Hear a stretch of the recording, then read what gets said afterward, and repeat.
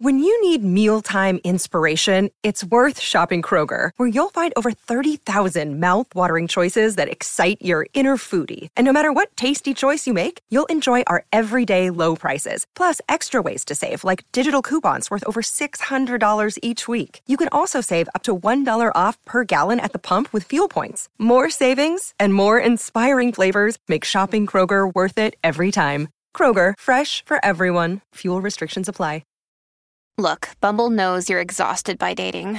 All the, must not take yourself too seriously, and 6'1" since that matters, and what do I even say other than, hey? Well, that's why they're introducing an all-new Bumble, with exciting features to make compatibility easier, starting the chat better, and dating safer. They've changed, so you don't have to. Download the new Bumble now. I'd like to welcome everybody to today's presentation on mindfulness and acceptance of behaviors using contextual cognitive behavioral therapy. I am your host, Dr. Dawn-Elise Snipes. We're going to define and review the concepts of contextual CBT and explore the impact of context on people's phenomenological reality. What may be scary in one situation may not be scary in another. What may be an appropriate reaction in one situation may not be an appropriate reaction in another. And we really want to look at that not only for our own behaviors, but also for children as well as our staff. If you supervise staff, in what way does context influence their behaviors? We will, but we'll talk later. Explore how addiction and mental health issues can be influenced by context, and explore how acceptance, awareness, mindfulness, and psychological flexibility can be used transdiagnostically. These are tools. Once we understand how a person is perceiving that situation in that context, their phenomenological reality, their construction of reality, then we can use a variety of different tools to help them make choices that are going to be more in line with helping them achieve their goals. Why do we focus on context? Well, addiction and mental health issues and behavioral issues are often intergenerational. They are strongly correlated with each other. We look at people who have behavioral issues. They don't have emotional dysregulation. They have difficulty coping. And those issues may be related to behavioral issues, and they may be related to substance use or addictive behaviors. Addiction and mental health issues are also correlated with adverse childhood experiences and impaired occupational and social functioning and health problems. So we really want to understand, why is this person behaving this way at this point in time? Understanding that we choose our behaviors as they are most beneficial in that particular time. Now, if you think back to acceptance and commitment therapy, there is that moment of mindfulness, the acceptance part, and then choosing how to use your energy in order to work toward whatever your goals are. Contextual approaches encourage mindfulness in the present moment. We want people to take a breath. And that's the hard part, probably one of the hardest parts of any of these contextual-based or even cognitive-based approaches, is getting people to get out of their emotional mind and into their wise mind, taking that time to stop. We want to encourage mindfulness in the present moment.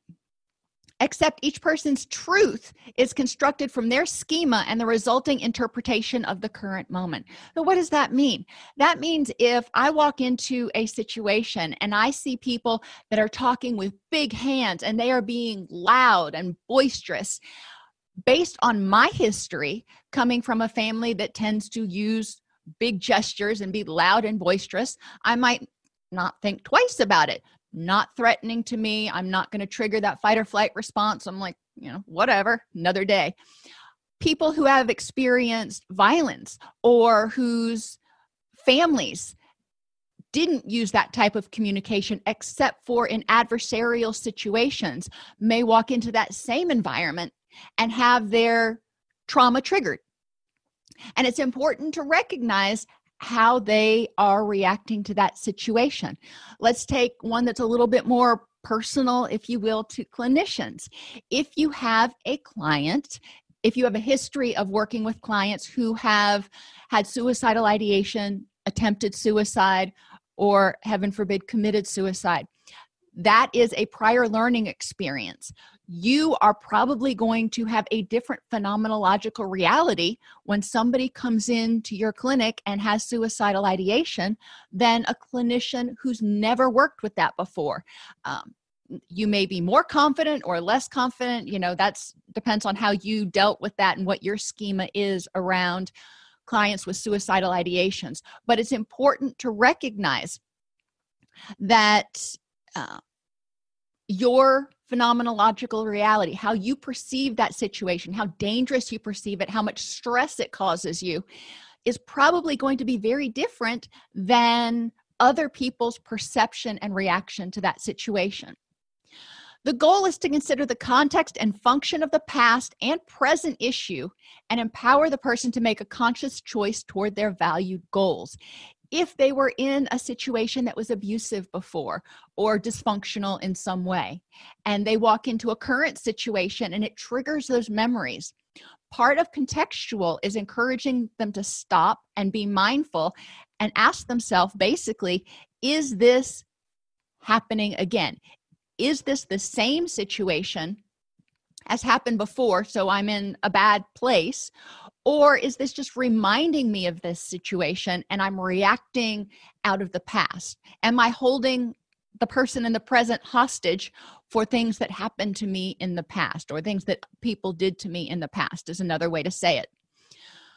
Remember that the prefix re means to do it again. We repeat something, over and over again. We redo it. If you don't do it right the first time, or maybe you just want to do it multiple times, we regress. We go back to doing things the way that we did when we were at a younger place. We relapse. We go back to doing behaviors the same way we did before, whatever that looks like. And we have a reaction. Typically, reactions are, again, behaviors and actions that are based on schema that we've experienced in the past. So we're reacting out of our knowledge. If we don't have any knowledge of it, then you might more appropriately call it an action instead of a reaction, but whatever. We are being triggered. The family context can be a preventative or a risk factor for the development of contextual issues. Children develop schema about themselves, others, and the world through these early interactions. In later life, people continue to develop schema influenced by their past learning. If you grew up in a family in which there was a person who had a substance abuse issue or an anger management issue, and that person, we'll call them the identified patient, came home, then that would be a trigger for behaving a certain way, maybe walking on eggshells, being really quiet, whatever it was, not to irritate that person. That context of the home may be transferred to future life. And when the person is starting their new life with their new significant other or whatever, when that person comes home and is in a bad mood, it may trigger their memories of how it was when their parent or caregiver came home and was in a bad mood. So they may start feeling edgy and nervous and anxious, even though their current partner is not a threat at all. They just had a bad day at work. And it's important for us to help people, again, to stop, take a breath, and figure out, am I reacting to the past or the present? Caregiver requirements for secure attachment and healthy development. If we want people to have healthy schema from which to react, then we need to help them develop healthy experiences as they're growing up. They need to have consistent, age-appropriate responsiveness from their caregivers. Initially, remember Erikson's stages, initially the caregiver has to do just about everything because Junior can't even crawl, let alone make his own dinner. So there has to be an element of trust that caregiver is going to respond to my cries and is going to keep me safe, warm, fed, comfortable, all that kind of stuff. And, we talk about trusting the caregiver a lot, but we also, in that interaction, the child is learning to trust themselves. If they are crying because they are hungry and they get fed, then they figure out, oh, I can trust people to meet my needs, and I can trust my instincts or whatever. I can trust that I can have an effect on the world. How cool is that? Now, an infant really isn't going to think about that much. The next stage is autonomy, making sure that the child has the ability to make choices and to try to do things and take chances, step out of that comfort zone a little bit, and assert, again, some more power on the world. Then industry and identity, as youth start developing their own idea of who they want to be, they still need to have a consistent, responsive, empathetic place to come back to, safe place that they can come back to if things don't go so well, or if they're not sure how things went. They need to have that safe space. We need to make sure that caregivers are providing empathy, compassion, teaching and developing effective communication skills, and providing unconditional positive regard, which you've heard me say it before, and I'll say it again. There's a difference between a bad boy and a bad behavior that a boy did. And it's really important in our semantics that we make sure that we are saying, I love you, but I really don't like it when you throw your shoe at the dog, or whatever it is that they did. That's really important to pay attention to. Why are we talking about this with context? Again, we want to create a healthy context for children to grow up in. That way their schema are strengths-based and empowered. Think about what it's like for a child growing up in a house in which one or both parents has an addiction or a mental health issue. If, let's just go with bipolar disorder, if one of the caregivers has bipolar disorder, there are the times when caregiver is clinically depressed and may not be able to be emotionally or even physically available. They can't get out of bed because their depression is so oppressive.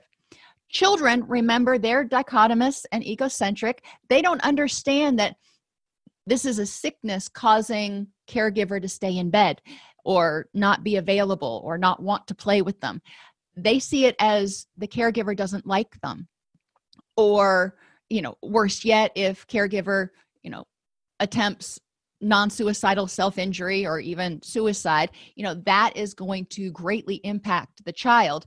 And that's going to be filed back in those memory banks. When somebody starts acting depressed, this is what to expect. When somebody starts acting depressed, it's my fault. That is what the child learns. And unless the child checks those schema, checks those beliefs, then when they grow up, they still may believe that they are responsible for how everybody else feels. And I think we've all, well, not all, a lot of us have probably seen grown-ups, adults who come to us for counseling, or maybe they're just our friends, whatever, who still believe that it is their responsibility to make other people happy. Common characteristics of a person growing up in an addicted household, for example. And I want you to think what it's like for an infant, a toddler, a school kid, and an adolescent. Just pick one. Difficulty dealing with life on life's terms. The person with the addiction is overwhelmed right now. They have difficulty dealing with anything. So they're putting one foot in front of the other, hopefully.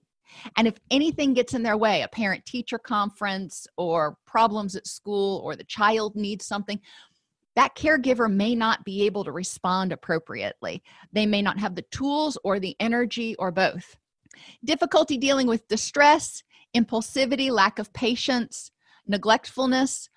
Not saying that a person with an addiction intentionally is neglectful. A lot of times they're neglectful of themselves, and they certainly aren't able to provide adequate emotional and physical attention to a small child, which the child often perceives as a personal failure.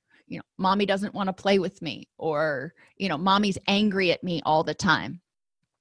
Hostility, defensiveness, blaming.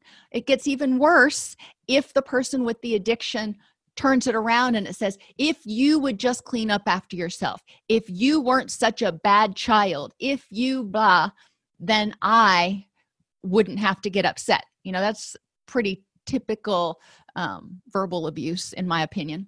Manipulation, withdrawal from others, justification, minimization, and denial of their behaviors. I drink because I have to. If you had 4 kids, you would drink too. Those are the kinds of justifications we hear. And if the child hears this, which they hear a lot more than we think they do, when those children hear these things, then they may feel rejected. They may feel like it's their fault. And there are also differences, like Candace points out, depending on the birth order. You may have an older child, maybe 4 years old, and baby brother comes home. And parents, remember, both men and women can develop postpartum depression.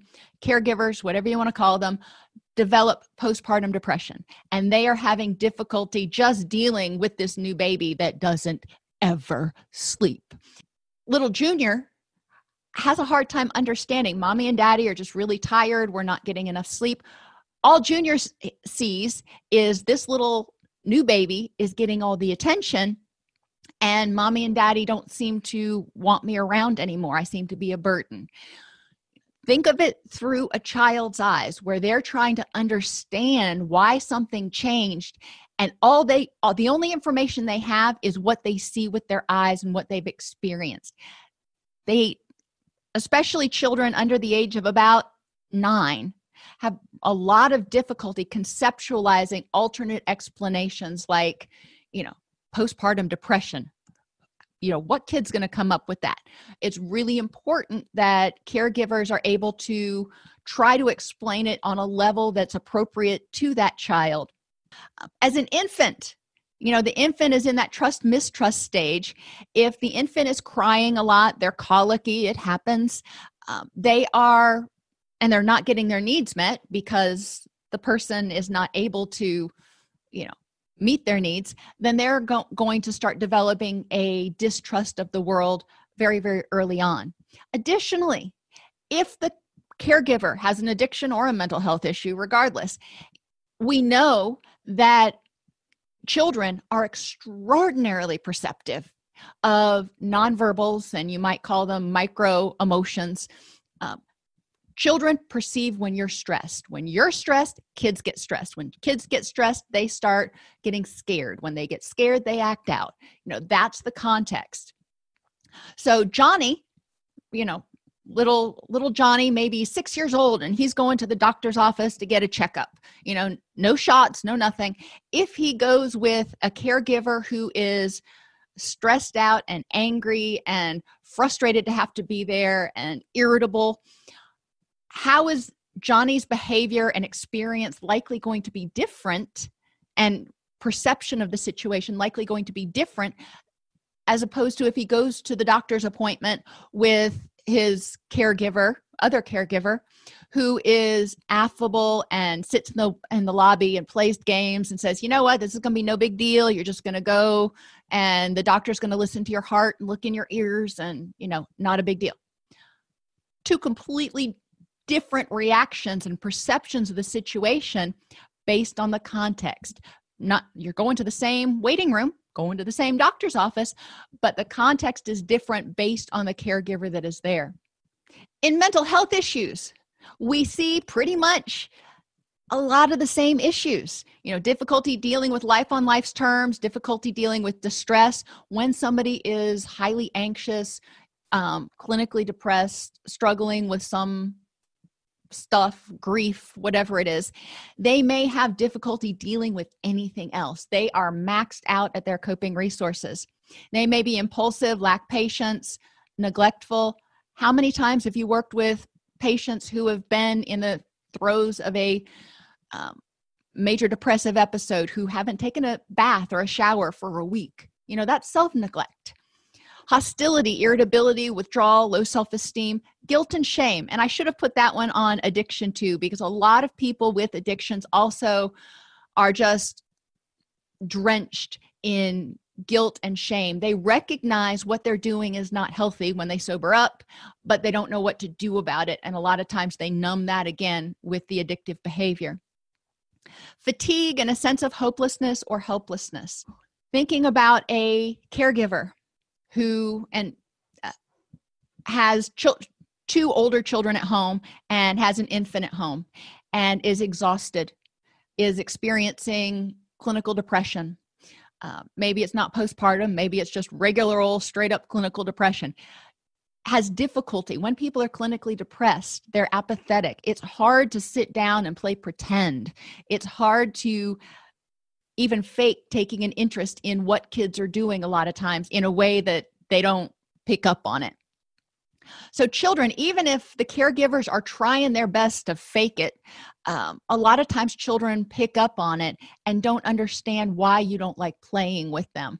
They don't understand what's going on, and they may start to become sensitive to cues that caregiver is getting ready to go into a depressive episode or a manic episode or whatever it is.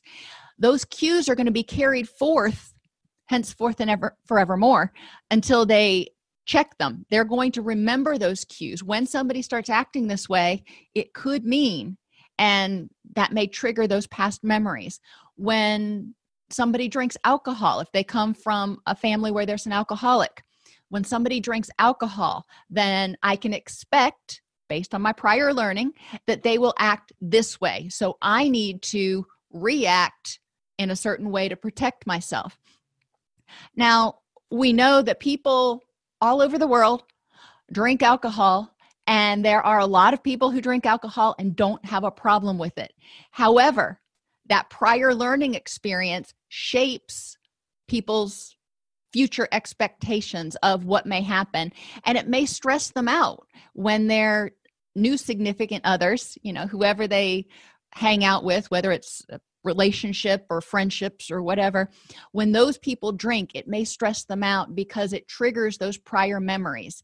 And contextual cognitive behavioral therapy encourages them to take a breath and say, okay, let's recognize what happened back then. And that was awful. No doubt. Now, let's recognize what your thoughts are and your expectations are about this situation. Let's make a list of them. I like making lists. Now, let's examine the facts for and against this happening. That happened with your primary caregiver. Now, your new significant other likes to drink beer. Okay, let's call him Jim Bob. Jim Bob likes to drink beer. Now, what evidence do you have that Jim Bob is going to react the same way that Uncle Sam did back when you were a kid? What's the evidence that Jim Bob is going to get violent or get angry or go on a 3-day bender where you don't see him and he's just out getting drunk? Encouraging people to examine the evidence of the situation in the present, the current context, and compare and contrast it with prior experiences. The end product, people's reactions to things are based on prior learning combined with the present moment. What I learned in the past gives me a shortcut for expectations of what to expect in the present. So when there's something in the present that makes me feel like I'm back there again, you can say flashback if you want to, it's not exactly accurate, then I may react the way I did back then. Bridges, for example. If you've been in my classes, I have an irrational fear of bridges. Hate them. And that's because when I was in 3rd grade, my grandfather thought he would be funny, and he wasn't trying to be mean. He had the sweetest heart, but he thought he'd be funny. And we were on this bridge, one of those ones that opens up to let the ships through in Clearwater. And we were on the place, where it was the metal grate. And he looks at his watch, and we're stuck in traffic, and he goes, uh-oh, it's almost 3:00. And I'm like, what's up with 3:00? He goes, 3:00, the bridge opens. Hope you can swim. I started freaking out. because little third grader me thought he was serious and thought I was fixing to have to swim in order to get home. So now, for whatever reason, whenever I go over a bridge, especially one of those that opens, there's some part in the back of my head that goes, you are not safe. You're going to have to swim. And it's not something that extinguishes easily. It's something that is always there. And we need to help people understand that it's not just as easy as, okay, drive over a bridge a few times. When people are afraid of something, it takes a while to help them get into that context. Now, when I go over a bridge, I can rationalize. I can say, okay, emotional mind gets triggered, move into the logical mind. I can say, I know this isn't going to open. I know I'm safe. I know yada, yada, yada. But there's still that little third grader in the back of my head going, are you sure? Contextual cognitive behavioral therapy helps people understand that was one learning experience they had, and they can choose to continue to get upset in the present, or they can choose to acknowledge that it's reminding them of something from the past, and then develop positive self-talk to help them get through the present. Core concepts. Mindfulness improves people's ability to be present in the present. Go figure. You shift from automatically reacting to thoughts and feelings based on your prior schema to being aware of all experiences in the present to provide more flexibility. We're not ignoring the past. We're not ignoring our prior experiences. All my prior experiences evidently are stored in the back of my head because that's where I always go to. But we know those exist, but we are accepting those as prior experiences that we've had while also exploring the present moment as it is and trying to be objective about that as we can. With general awareness, we want people to ask themselves, what am I feeling physically?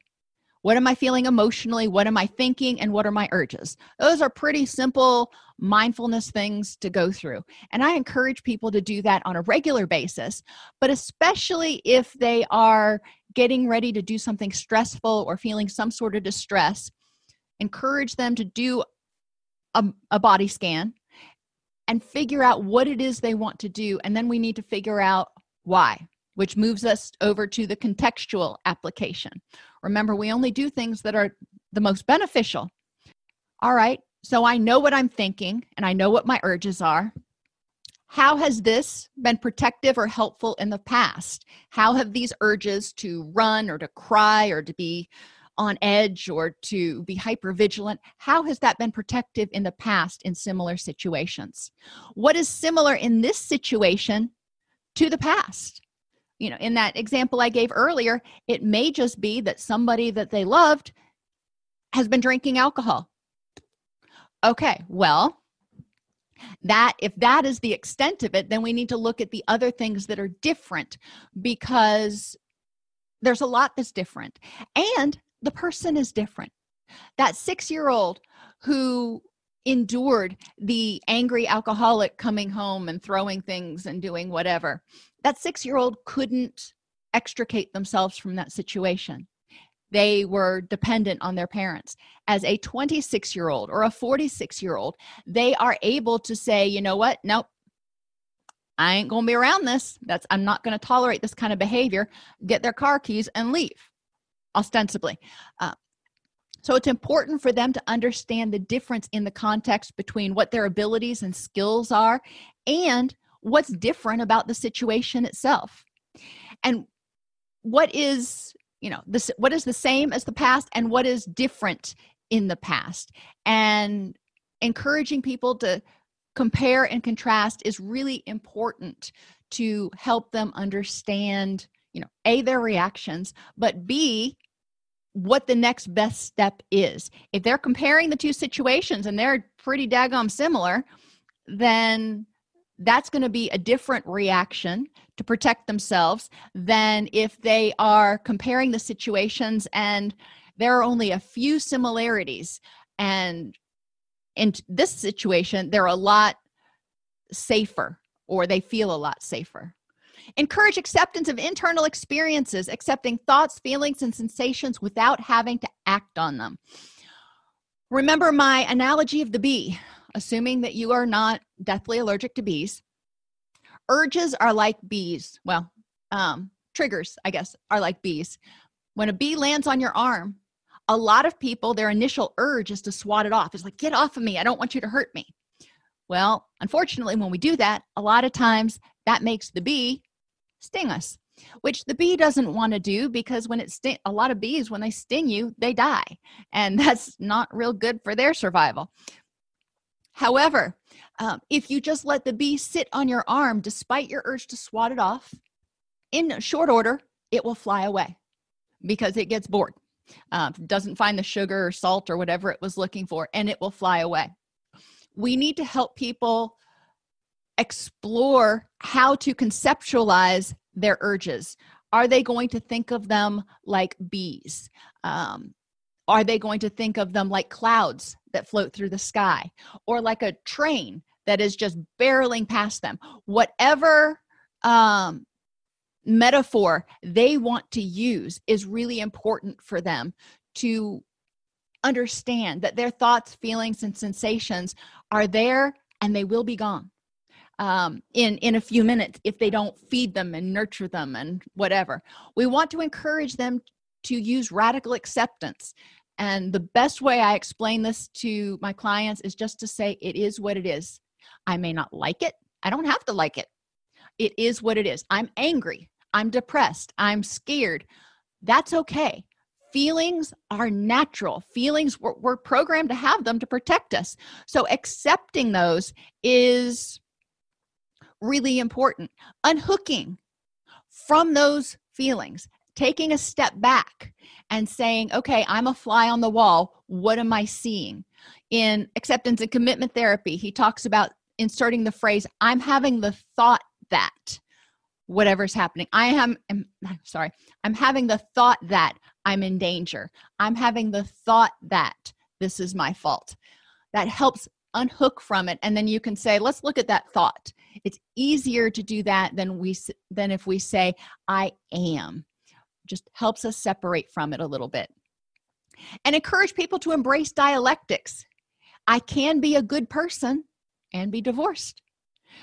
Some people aren't raised in a culture where that's okay, or they feel a lot of guilt about getting divorced. And that may be something that they're struggling with in their life. I can be happy and grieving at the same time. Does that make sense? Well, yes, it does. We can be grieving. We can be very sad about something. After my mother passed, I was very sad and, continued, it's still continuing to grieve the process, but there are also things in my life that I'm very happy about. I love my job. I'm very happy about the people I meet. I'm very happy about my children. So I can be happy and still grieve. It doesn't take away from my grieving. It just means I'm not choosing to allow the grief to consume me. We want to encourage people to accept thoughts, feelings, and sensations using distress tolerance. And if you go back to Linehan's distress tolerance mnemonics, acronyms, I've never figured out whether this is a mnemonic or an acronym, but whatever. If you know the difference, let me know. Anyway, encourage people to engage in activities. Sometimes when we're feeling something and we can't change it and it's distressful, like waiting for results from the doctor, and they take your blood or whatever, and they're like, we'll get back to you in a week. What? What? I want to know, in 30 minutes, what's going on, not in a week from now. So that week could be a really long week, depending on what those tests were. What can you do during that week in order to tolerate those internal experiences? So engaging in activities that distract you or make you happy can be one of them. Contribute, volunteer, do something that makes you feel good inside. Make comparisons between where you're at right now and people who are doing less well. I'm really stressed about this, or make comparisons between where you are right now and how strong you're being compared to times when you haven't been as strong. Do things that trigger the opposite emotion. things that make you happy. What do you do? And I encourage clients, one of the first things we generally do in any of my, with any of my clients is they make a list of things that they can do for each one of these. What are 5 activities? What are 5 things you can do to contribute? That usually is harder. What are 5 comparisons? That tends to be a little hard. What are 5 ways you can engage the opposite emotion? So if it is fear, engage courage. If it is depression, engage happiness, or just focus on happiness. You don't have to get quite that specific, but we want to get away from distress to eustress. Teach them how to push away. What can you do to push away thoughts when they start coming up? You can talk to them. You can sing loudly. What are 5? I like the number 3 and 5. What are some thoughts that you can have that will help you cope with this situation? What are some positive thoughts? And when all else fails, what sensations can help get you out of that emotional mind? Holding ice cubes, taking a cold or hot shower, not so cold or hot that it causes damage of any sort. You don't want to hurt yourself. Splashing cold water on your face. Sometimes that'll jar you out of that emotional mind for a second, and then you can move more into that logical mind. Help the person define a rich and meaningful life and make choices based on that versus eliminating a problem. When I am in pain, I want it to go away. But a lot of times, the things I choose to make it go away are just temporary. They're escape behaviors. They're not using my energy to get towards anything that makes me happy. So depression, encouraging people to think, what do we do to eliminate depression? We can have people change their thoughts. Well, they're changing them. They're adding positive thoughts.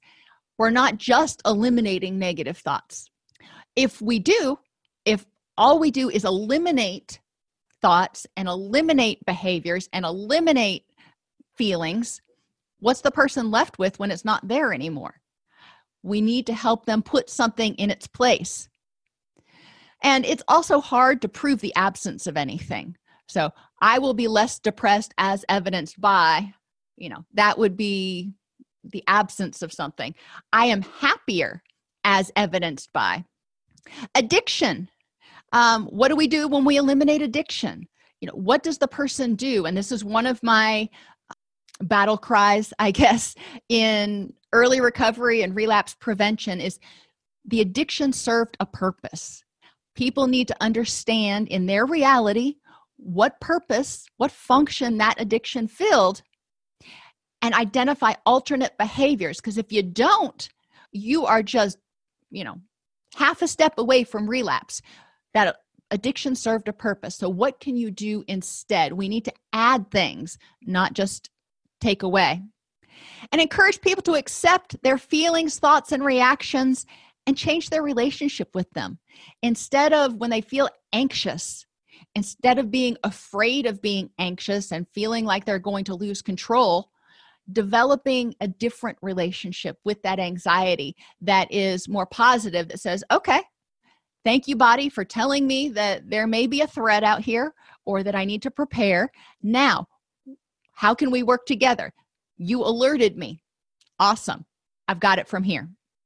Increase awareness. Have people in each of the following areas identify what things are important in their rich and meaningful life, what that looks like now, and what they want it to look like. Having them identify which intimate relationships are important, which family relationships other than their intimate relationships are important.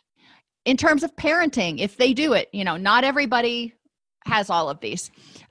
If they're parents, what's important, if anything, about parenting to them? Their friends and social life, what parts of that are important? What parts of that are deserving of energy? If they envision a rich and meaningful life, where does that fit in? Work, education, spirituality, recreation, physical health, their community life, the environment, and arts and creativity. People are going to look at some of these and go, yeah, I don't really care one way or another about that, and cross it off. And that's cool. What I want to know is their rich and meaningful life. When they look at it and they go, this would be This would be good. I would be content. I would be maybe even happy. That's what I want them to envision, because then when they start looking at their behavioral options and their cognitive reactions, they can choose. Is my choice here helping me use my energy to move towards things that are important? Radically accept feelings, thoughts, and urges like road signs. You can take them under advisement and decide what to do. So think of a speed limit sign like anger.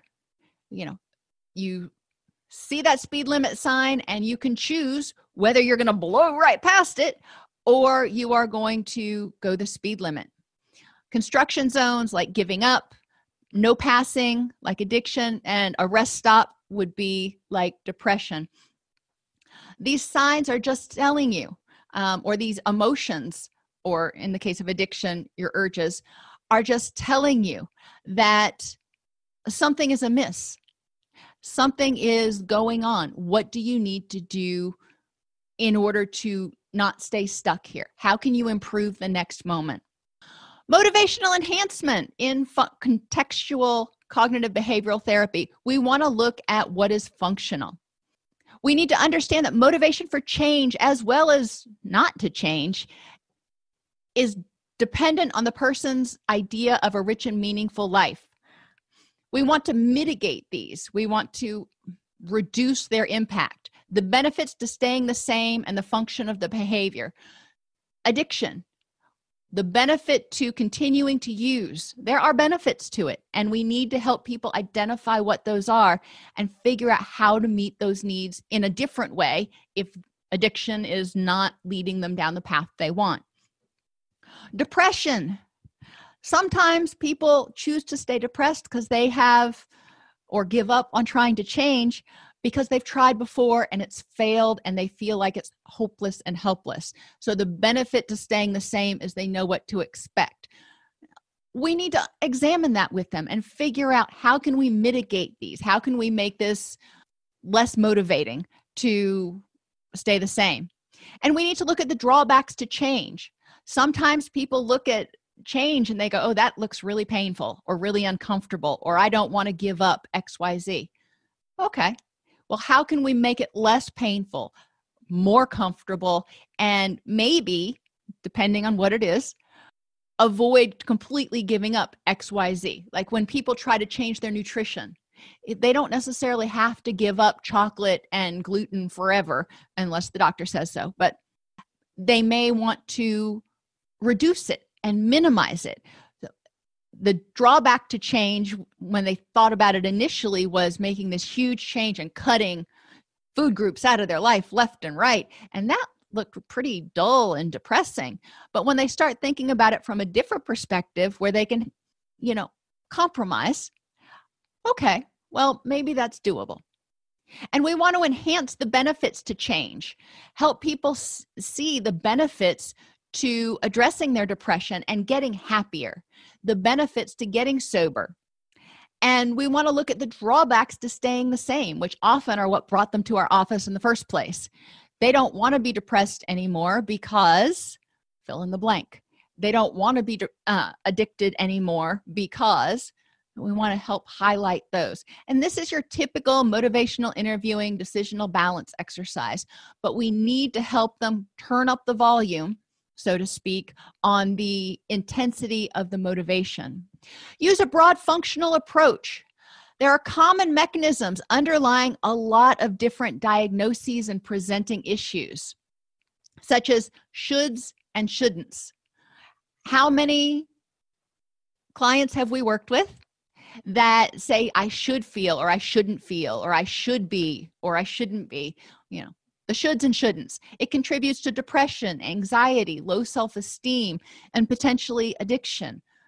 We need to help them look towards acceptance of what is. I shouldn't feel this way. Well, I do. So I feel this way. I'm radically accepting it. Then I'm going to make a choice to improve the next moment. Lack of awareness of needs and wants contributes to most diagnoses. If we're living on autopilot all the time, we're often not getting our body, our mind, and our spirit the attention and resources that it needs. We want to help people be mindful of vulnerabilities, things that make it more difficult to deal with life on life's terms, because that can prevent and even mitigate some of the mental health issues. Autopilot or rigid thinking, we can help them develop psychological flexibility, which enables them to have a willingness to accept all aspects of their experience without avoidance. They just accept how they feel, what they're thinking, what their urges are, and their physiological reactions in the moment. And they may say, all right, this really sucks right now. I hate needles. And, radical acceptance of being in the doctor's office when I've got to get my flu shot. I acknowledge what's going on, what I'm thinking, what I'm feeling, and, my heart's generally racing. But I know as soon as I get out of there, then once I get the shot, it'll be all over and I'll feel fine.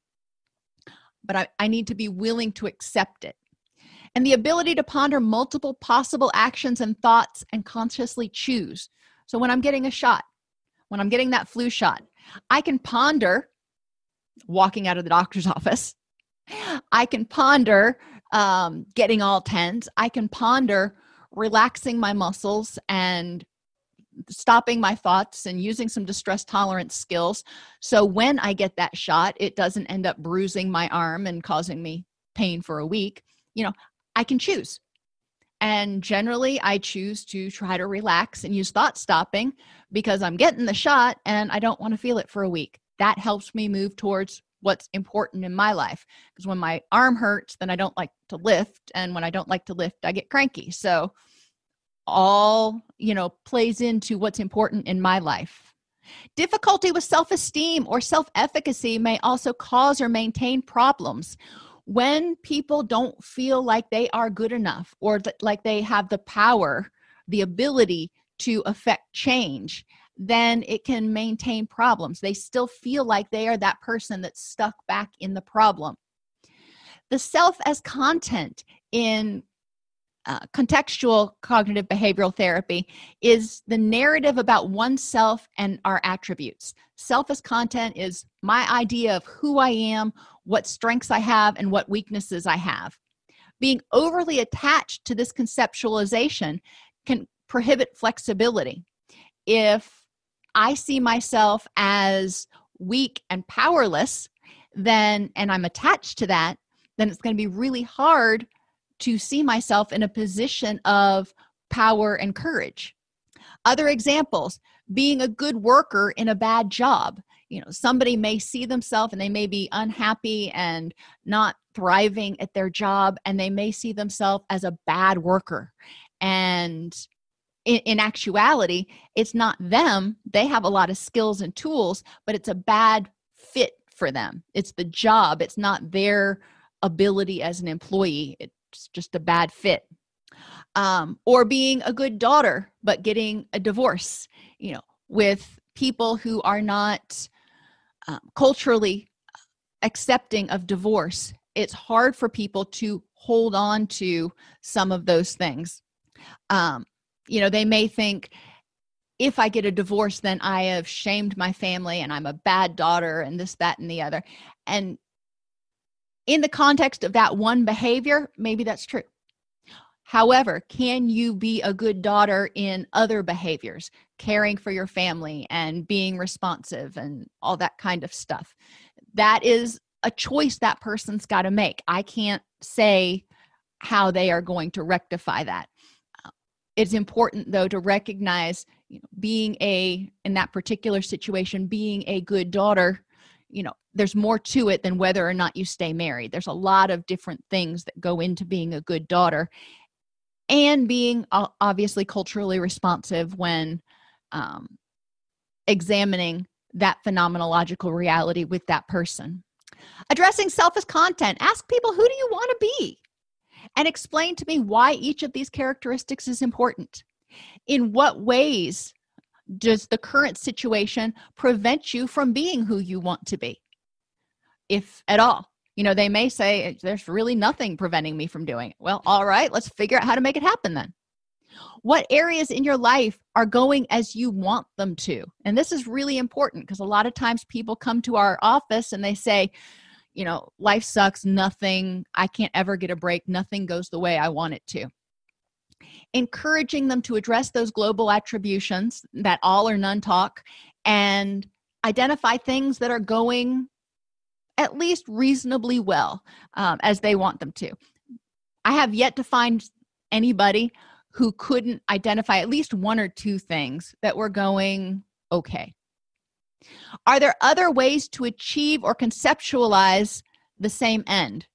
Things that they want to be.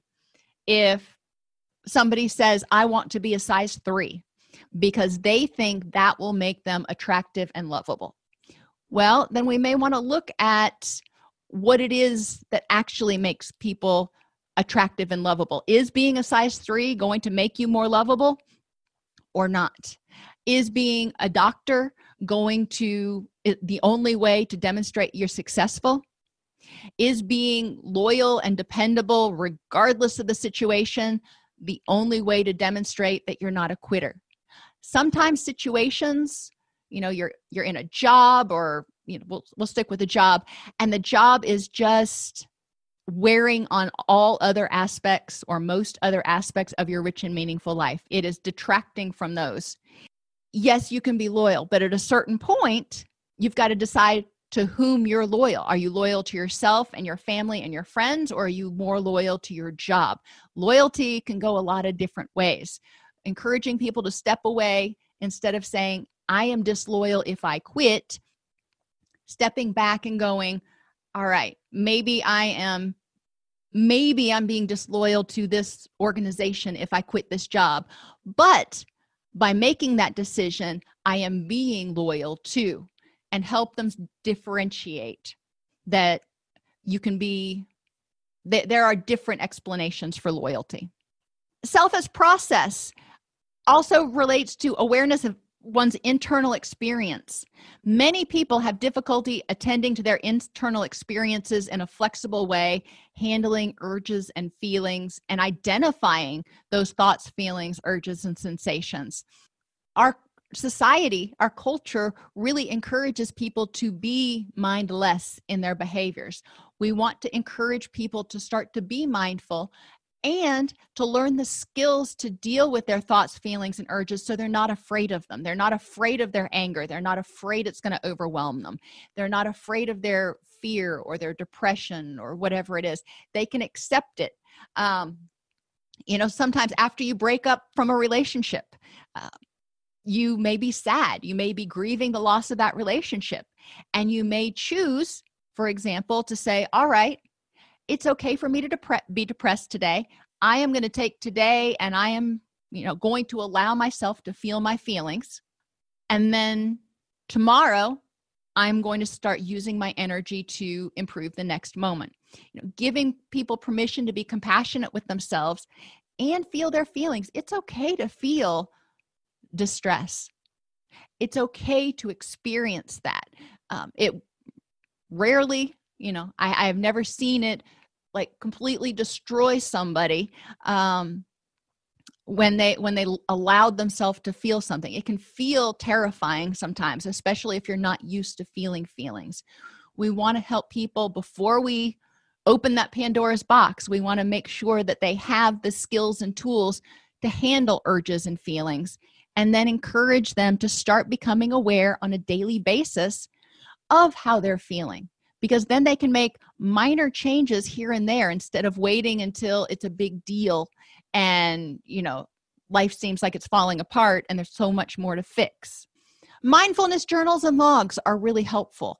Not everybody wants to write in a journal. I hate writing in journals, but I will do a log. I will complete a worksheet. That's fine. Whatever helps the person, whatever encourages them to do it. Encourage them to think about doing it when they wake up, before breakfast, before lunch, before dinner, and before bed. And that's 5 times, but it doesn't take long to check in. How am I feeling? What are my thoughts? What are my urges? What do I feel like I want right now? Encourage meditation to increase awareness. And there are videos on our YouTube channel that go through dozens of different types of meditation. Not all meditation is going to work for every person. It's important for them to find a form of meditation that is comfortable for them, that allows them to increase awareness of themselves in the world. You can use cognitive behavioral activities that involve exposure and noticing, such as anger. When they have a thought, when they feel angry, they notice it. They can also practice thinking about things that make them angry and de-escalating themselves. So they get familiar with the feeling of anger and they get a sense of mastery over that feeling. So they're not afraid of it when it happens. It's important for them to develop relapse prevention plans to handle internal processes. It's not just addiction. It's also depression and anxiety and cravings and whatever else. Relapse prevention, remember means going back to an old way of being. So a mental health relapse for somebody who's got major depressive disorder may be having that depression, those depression symptoms come back up. We want to look at how to prevent that for that person. We want to help them figure out these internal processes. It's not just thoughts. It's not just emotions. It's also physiological sensations. When people start feeling run down and exhausted, that can contribute to them getting their circadian rhythms out of whack, which can lead to a cascade of effects that can trigger depression or anxiety or contribute to impulsive behaviors. Have people make a committed action worksheet for each thing that is important to them. So if getting healthy is important to your client, they'll make a committed action worksheet for it. They're going to identify all the reasons they want to get healthy, all their anticipated obstacles and ways to deal with those, and strategies for achieving that goal. Health may be 2 years down the road. What are they going to do this week? What are they going to do this month? What are they going to do over the next 3 months? We want to encourage people to adopt the perspective of the self in the past, present, and future. Who you were, who you are right now, and who you want to be. You may have been a very depressed, powerless child. Who are you now? And compared to who you are now, who do you want to be? Encourage them to develop the past, present, and future. We want to encourage people to have the ability to take the perspective of others. What would your best friend say about you? How would she describe you or he describe you? How would he envision this situation? What would his perspective of this situation be? I know things come up at work a lot. My husband and I work together, and I'll get, flustered about it. And he just kind of looks at me. He's like, really? It's not that big of a deal. And from his perspective, it's not. Rigid selfish context or inability to take other people's perspectives may prevent effective problem solving. If we want to hold on to this idea that I am and always will be a failure, then it's going to be more difficult. We need to examine the reasons the person is so afraid or so unwilling to let go of that conceptualization. Encourage people to look at their definition of a rich and meaningful life and think about, what does your past self tell you about your current situation? What might your future self tell you about your current situation? Your past self may say, this is dangerous, get out of there, you're never going to succeed. Your future self may have a very different edict for you to follow. What might you tell someone else in a similar situation? And how do your current thoughts, feelings, and behaviors help you move toward what's important to you? Contextual CBT involves understanding people's phenomenological truth, their personal perception of reality. Problems can arise when people think or feel that they are not who they should be, or things are not as they should be. Hate that word should. Are unaware of their internal feelings, thoughts, and urges, so they're operating on autopilot. Are unaware of the motivation in that particular context for their feelings, thoughts, and urges. Why am I feeling this way right now? And use rigid problem solving and conceptualization without considering context or perspective. Contextual CBT uses awareness, mindfulness, radical acceptance, and psychological flexibility activities to help people move toward a rich and meaningful life instead of trying to